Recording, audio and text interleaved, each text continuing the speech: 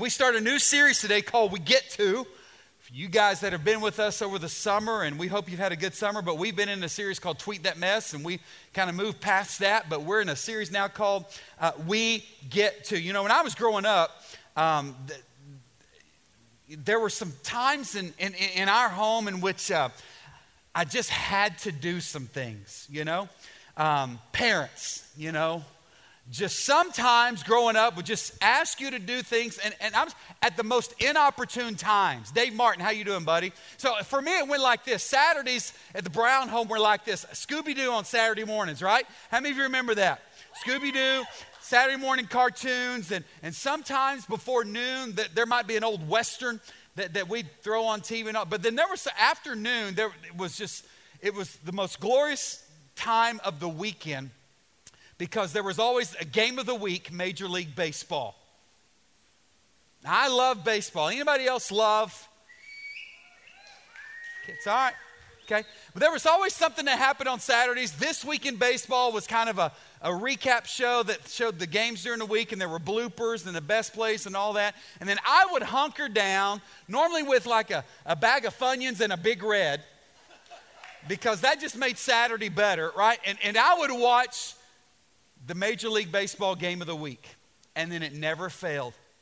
At one of the most crucial times in the game, Mom would come in, say, "Son, I need you to take out the trash, you know, clean your room, go pull a weed, something."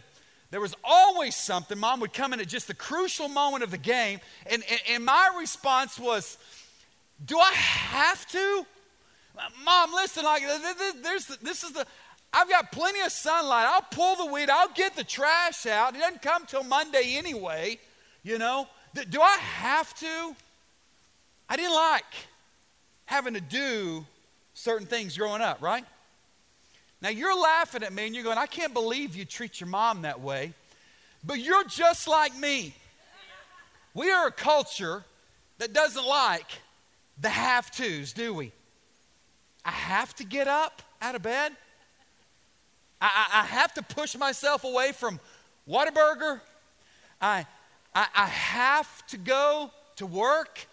Seriously. I have to move out of my house.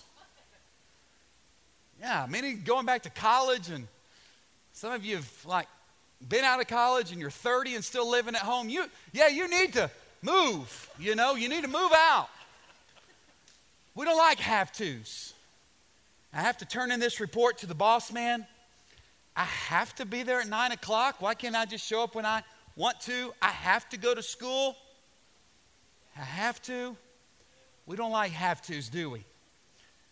If we're not careful, even in settings like this, in places of worship, not only here, but all across our city and around the world, if we're not careful, we can even have that attitude towards things that places of worship or the church represent as well.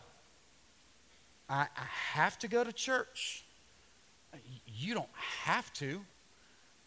I'll just tell you this, there are lots of people around the world that give their arm and leg to be able to sit in freedom and worship today, like you're getting to, right? I have to read my Bible. I have to bring my best and drop it in those red boxes that you guys strategically place in my walkway. And it's like, you know, obstacle course when I walk in. I have to. And if we're not careful, even in our things in this thing called the Christian life or things of the church, it can become have-tos. And have-tos just aren't fun sometimes, are they? What would happen if our have-tos became we get-tos? What if instead of having to do something and dreading that and really not what if somehow we could begin to think, you know what, we get to do this. I get to go to school. Amen. I get to do laundry. I get to go to church. I get to worship.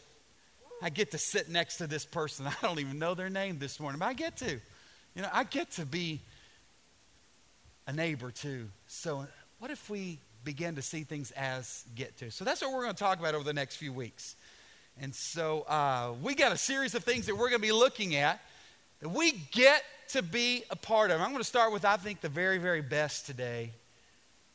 Something that we get to do. Do you realize that we get to be a part of God's rescue mission here on earth? We get to be a part of that. For whatever reason, God, in his grand scheme, has allowed you and I to be a part of his team. And God doesn't need us, does he? Seriously. Do you think God really needs you? No. But yet he invites you to be a part of what I believe is the greatest calling on your life. This supersedes any job opportunity or any trip you could go on. It far outweighs any award or recognition. You get to be a part. I get to be a part of God's great rescue mission here on earth. That's why 1910 Church exists. We are part of, with other churches around the globe, we are a part of rescuing people far from God. At 1910, we say that we're about two things. Number one, crud, man, it's been like 9 years and we still don't know. Jeez. Change the name, new mission. We are part of finding and restoring. We're a part of that. And it's not we have to. We get to do that. Now, last week we camped out in Matthew chapter 28 and we looked at some of Jesus' famous words. He spoke to his disciples about going into all the nations, teaching them, baptizing them, making them disciples, right? And the charge and the call, we call that oftentimes the Great Commission. Jesus challenging and sending forth, really commanding. It wasn't an option. He gave them this charge. He gave them this command to go into all nations and teach the good news and make disciples. Hey, listen, Jesus believes in us. And he's calling us and he's inviting us to be a part of this to be a part of rescuing people. Hey, make no mistake about it. Jesus has great confidence in you to tell his story. He has great confidence in you to share his story. So how are we doing? Well, you know, my role as a pastor is to make you feel worthless. To let you know how you're missing it, right? And so here I go. This is the part of the program we all love. No, that's not my role. But there are some statistics that I believe should hurt our hearts, church. Should break our hearts. Some statistics that show us how we are doing or how we're not doing when it comes to being a part of this great rescue mission here on earth. They tell us that there are approximately 7 billion people on earth. 7 billion. And out of those 7 billion, approximately 750 million or 11% are willing to claim Jesus Christ as their personal Lord and Savior. They've been found. They once were lost, but now are found. Was blind, but now you guys are awesome. They profess Christ as Lord and Savior. About 2.6 billion people, or 38% of the world's population, they've heard the gospel, but they've not accepted Christ yet as their Lord and Savior. They've heard Billy Graham or a missionary or Christmas story, whatever. They've heard, but for whatever reason, they've yet to say, hey, Jesus, I want you to come into my life and be my Lord and Savior. At present, there are just over 50% of the world's population, or 3.5 billion people, that have not heard the gospel. And most of them do not have a realistic opportunity to hear the gospel unless somebody intentionally goes to where they are. That seems weird to us, doesn't it? We just assume that everybody's had a television, that everyone's heard of Billy Graham, or everyone's had a missionary come to where they live. They tell us approximately 50% of the world has yet to hear. Sobering, isn't it? Let me hurt you a little bit more. 95%, 95, say 95. 95% of all Christians have never won a person to Christ. Never won someone. Now I know what you say, well, it's not my job. I don't save people. You're right, you don't. You don't save people. Only Jesus can save people, right? So let me help you with another statistic that you are a part of. You see, 80% of all Christians do not consistently witness for Christ. So it's not only that 95 have never led someone to Christ, but 80% of us who are Christians, we never tell anyone about Christ. How are we doing in this rescue mission? Less than 2% are involved in any type of ministry of evangelism. And as I said last week, 70% never even give anything financially towards evangelistic or Great Commission type of endeavors. Church, we got to do better than this. And today we've chosen to camp out and talk about this great mandate, this great calling that God has placed on us. He believes in us, and He's looking to us as the blood-bought, redeemed children of God. He's calling us to accept the mission, Ethan Hawke, and be a part of this great rescue mission. Now, as we consider this mandate, as we consider this calling that God has placed on our lives, it's important for us to remember one thing, and it's this: we must learn to see people as Jesus sees people. We must learn to see people as Jesus sees people. Sometimes I see people differently than the way Jesus sees people. Do you? Do people ever get on your nerves? Yeah. I think they probably got on Jesus' nerves too. Sometimes he had to get away, right? When he got in a boat and got away from people. So it's okay. But let's just be honest. Sometimes, a lot of times, we don't see people the way Jesus sees people. I want to read a story that Jesus shared from the book of Matthew chapter 9. I want to read 4 verses to you from this challenge that he gave. Matthew chapter 9, 35 through 38. And through this, I want us to begin to see Jesus' heartbeat towards people. Look what the Word of God says. It said, Jesus traveled through all the towns and villages of that area, teaching in the synagogues and announcing the good news about the kingdom. And he healed what? Every kind of disease and illness. And when he saw the crowds, he had what, church? Compassion on them, because they were confused and helpless like sheep without a shepherd. And Jesus said to his disciples, the harvest is great, but the workers are what? Few. The harvest is great, but the workers are few. So pray to the Lord who is in charge of the harvest and ask him to send more workers into his fields. In these 4 verses here, we're reminded, Jesus said that the harvest is plentiful, but the workers are few. Jesus doesn't say that the believers are few.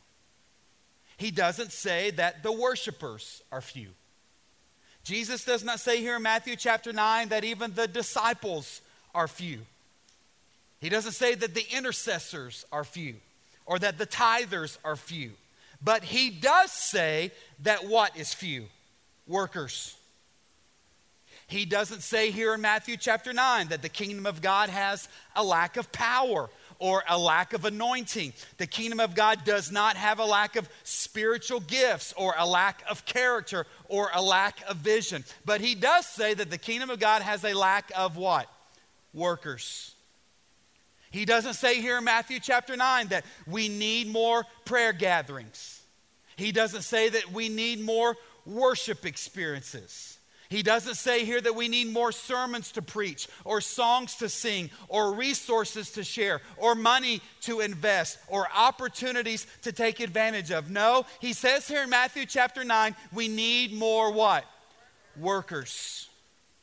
Now listen, I'm no theologian. I'm an athlete that's probably been hit one too many times, right, Scott? One of my high school buddies here would attest, he probably hit me many of those times. That's why I'm not right. But when I read Matthew chapter 9, here's what this means to me. And I think that this is also what Jesus was trying to drive home to his listeners that day, and it's probably a good word for us. Are you listening? The problem is not the world.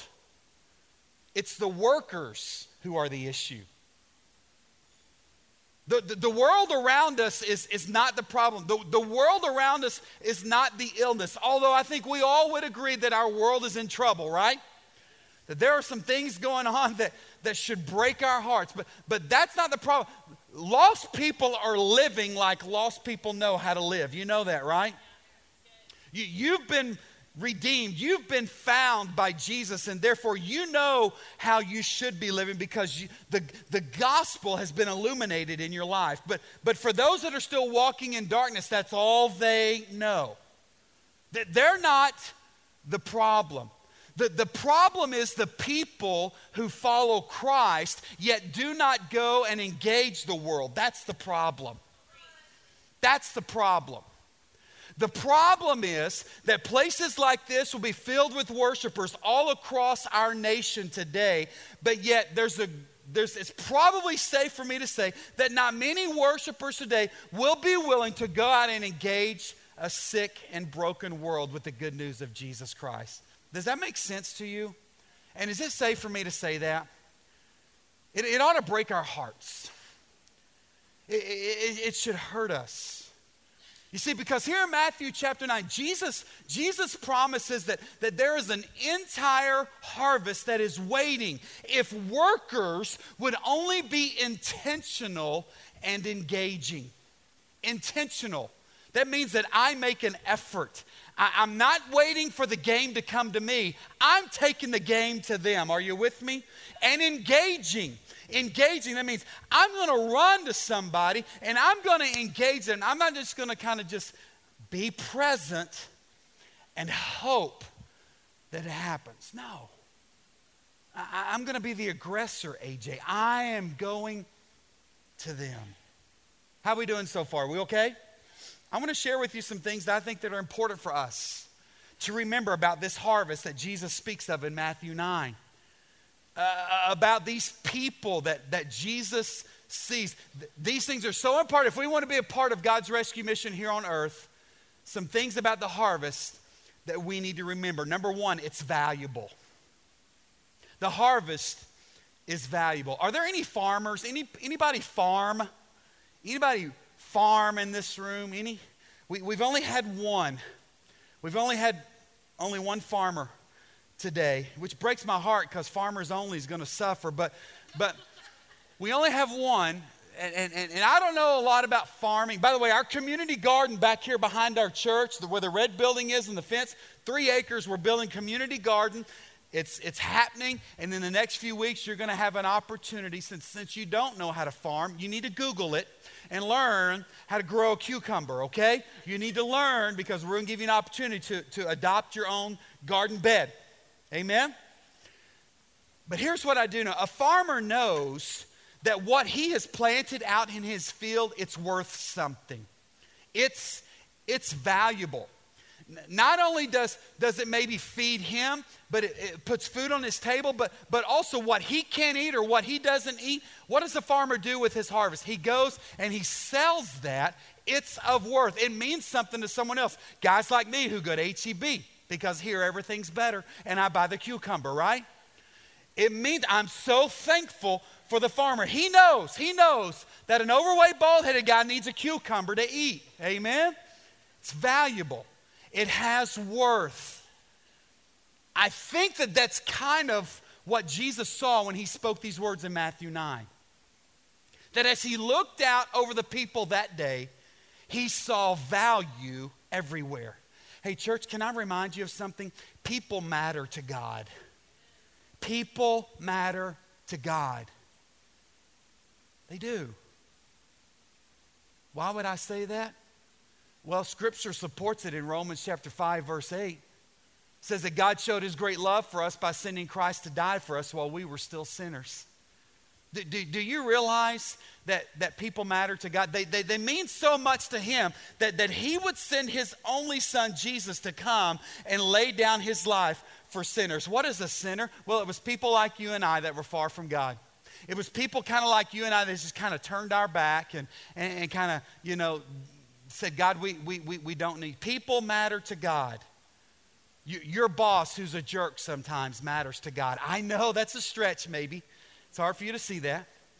Your neighbor who doesn't keep their yard up as good as you do, whose dog barks incessantly, whose front yard looks like Fred G. Sanford salvage, out front. They matter to God. The guy that cuts you off in traffic, oh, by the way, it happened to me this week. Pulling in here to the church parking lot on Wednesday.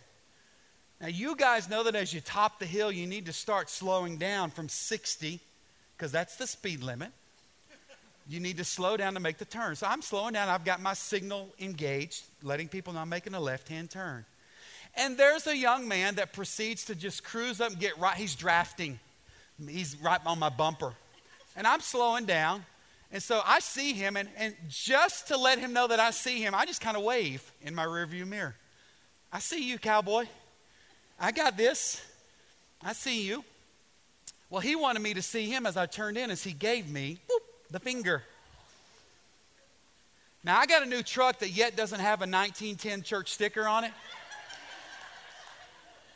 And had I not been scheduled to come into this house and preach about the love of Jesus, I would have turned my beast around and gone and given him a sermon. He wouldn't have known what hit him or who hit him. I didn't have a church sticker on, right? Gave me the finger. I so, in that moment, did not think that he mattered to God. Who gives a preacher the finger? Surely, had he known who I was, he would not have done that, right? Sometimes people are just hard to love, aren't they? Sometimes it's hard for us to see their value in the kingdom. Sometimes it's hard for us to think, even that person matters. Absolutely. They do. You and I were like that. We were people that had given God the finger. We were people that had turned our back. And aren't you so thankful that God said, you know what? I got this. And I got you. And even though you don't love me, and even though you don't know me yet, hey, check this out. I'm going to make a way. Because someday, there's going to be somebody from maybe 1910 Church or First Baptist Church of Wiley, Texas, that are going to come, and they're going to share my story with you. I love you. Church, we need to understand something. People matter to God, and when Jesus looks out across our world, he sees great value. Are we okay so far? Number two, this harvest that Jesus spoke of in Matthew chapter 9, it must be gathered or it will be lost. Farmers are amazing to me. They battle so many enemies when they're raising a crop. You know that, right? The weather, insects, mechanical failure. There's so many things that go into raising a harvest. And farmers battle constantly as they try to grow a crop. But they understand that there's an enemy that's trying to tear them down. And do you understand that as we're part of this great rescue mission that God's called us to, do you understand that there's an enemy that's after us and going to keep us from doing the very same thing of reaching and bringing in a harvest? You know that, right?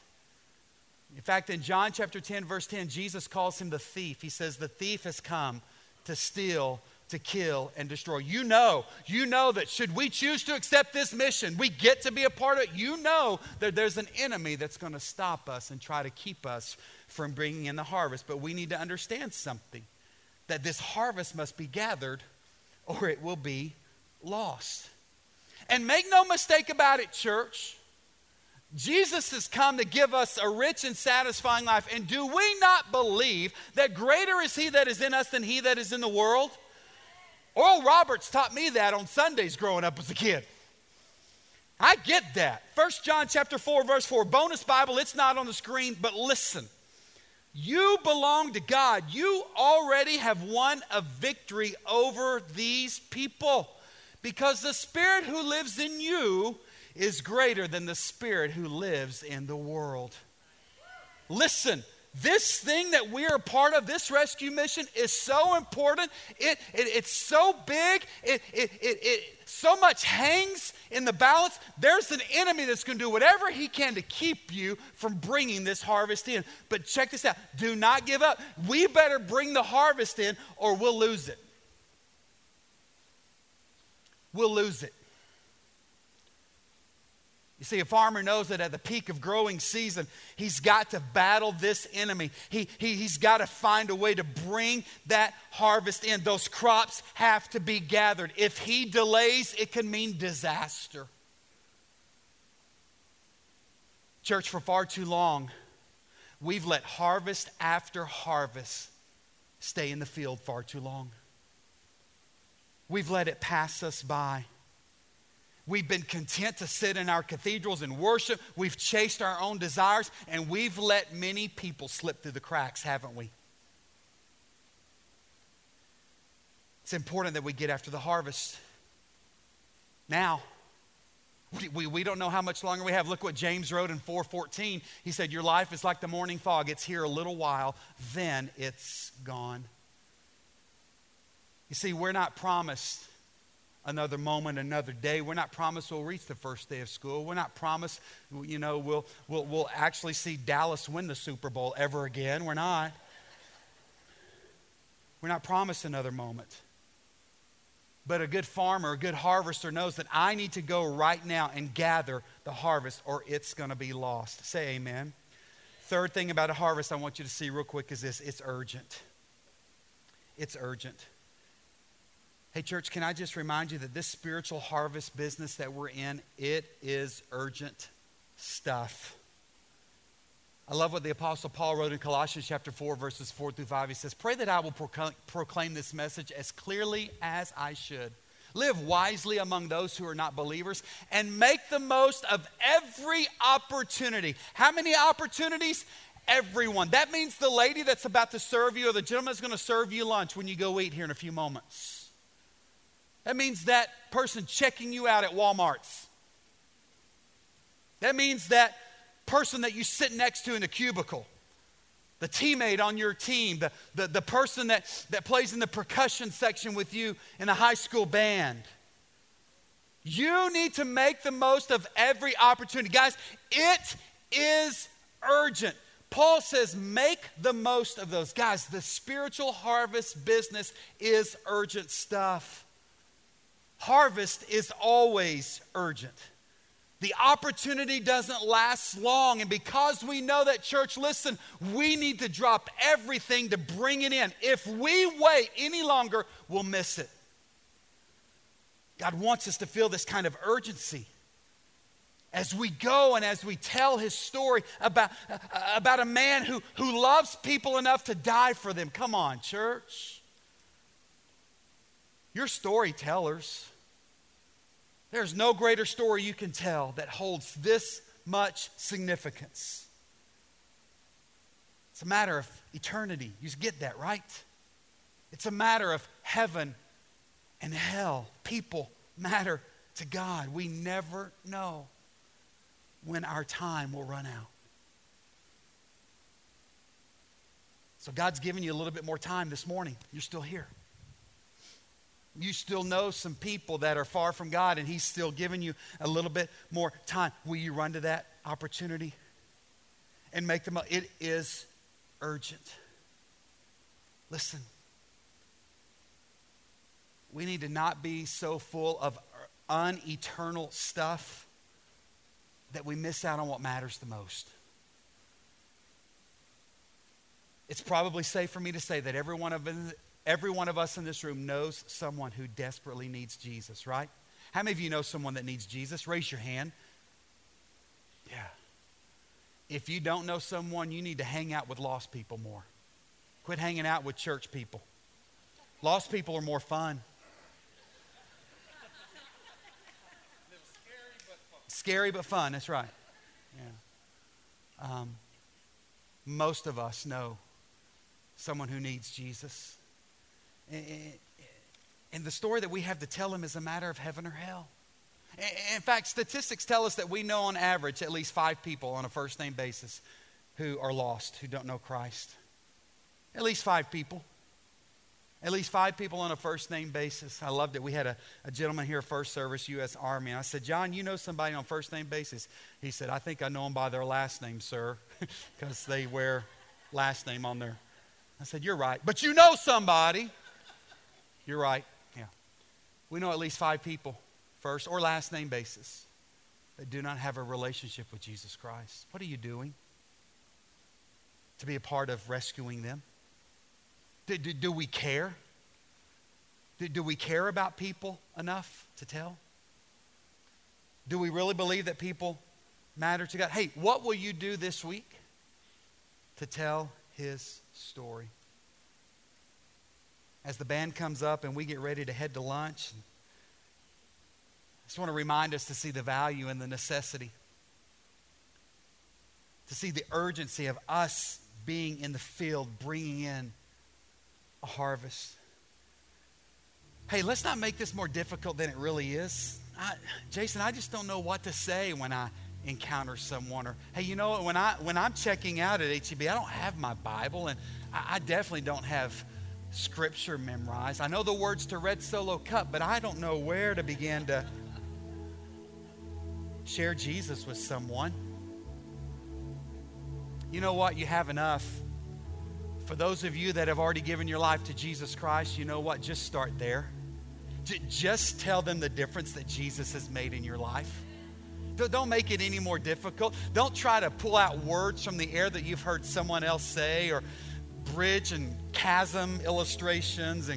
Just tell someone what Jesus has done for you. That's enough. Your life is a living testimony as to the difference that Jesus can make in someone, right? So will you be willing to run to those who are lost in darkness? Will you rescue them and bring them to the light? I love that we have our found sign hanging up in the atrium. I don't know if you saw it.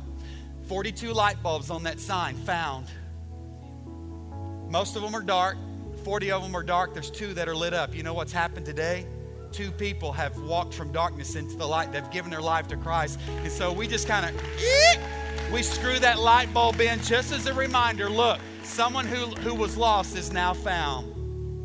Amen? So here's the deal. You have our permission to go rescue people and tell them about Jesus and lead them to a relationship with him. And then you just come, you hop on one of those stumps out there, hop on your wife's shoulders, I don't care, and you activate that bulb because someone who was walking in darkness has seen the great light. Amen? We get to rescue people. We get to be a part of this. It's not a have to. You can continue just to sit there on your rump and not do anything for the kingdom. Or you can say, I choose to accept this mission. God, thank you for having enough confidence in us to lead people from darkness into light. God, thank you for rescuing us, and let us run and be rescuers. All God's people pray.